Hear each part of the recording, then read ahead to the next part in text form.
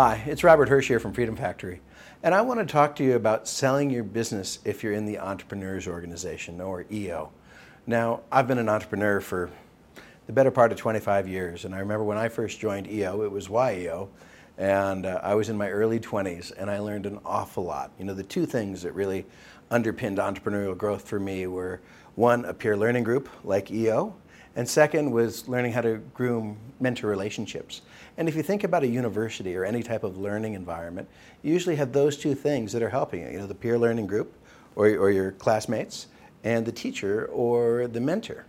And one of the things when I was in EO, I was starting my business, and I was a good entrepreneur, but I didn't know what I didn't know. And my solution to everything was make more revenue, sell more stuff. That's always what I was trying to do. And so if something came up and I didn't know how to handle it, I would sell more stuff, but I rarely thought about selling my business.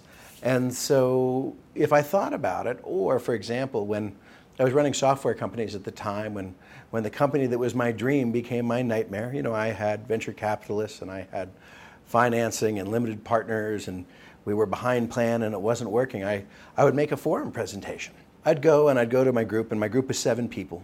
And, and the reality was the forum was helpful and they were empathetic and they listened, but they had some constraints, right? 1, no one had sold the business yet. 2, we were stuck in Gestalt protocol, and, not a lot of people had a lot of relevant experience to share. And when it came down to selling my business, the reason that I made the mistake is a good friend of mine that I trusted unequivocally said he knew someone that could help me sell it. But I never went through the process of determining if that was the right person. And the reality was I met this banker, and I learned this important lesson. Because we talked past each other, right? Bankers don't speak entrepreneur, and entrepreneurs don't speak banker. And so he was telling me about what was happening, but I knew he wasn't my tribe. I knew I needed to find an entrepreneur to help me sell my business and make sure it's the right person.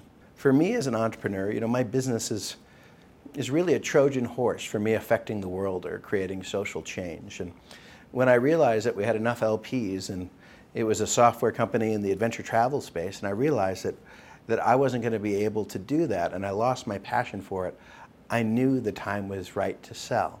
And I just didn't know who to talk to. So if you're an entrepreneur and you're thinking about selling your business, or you have questions about what it's worth or what an exit looks like or deal structure, why don't you give us a call at Freedom Factory? We are all entrepreneurs. Most of us have been in EO or YPO or Tiger 21 along the way, and we'd love to help you. I'm Robert, and I look forward to speaking with you soon.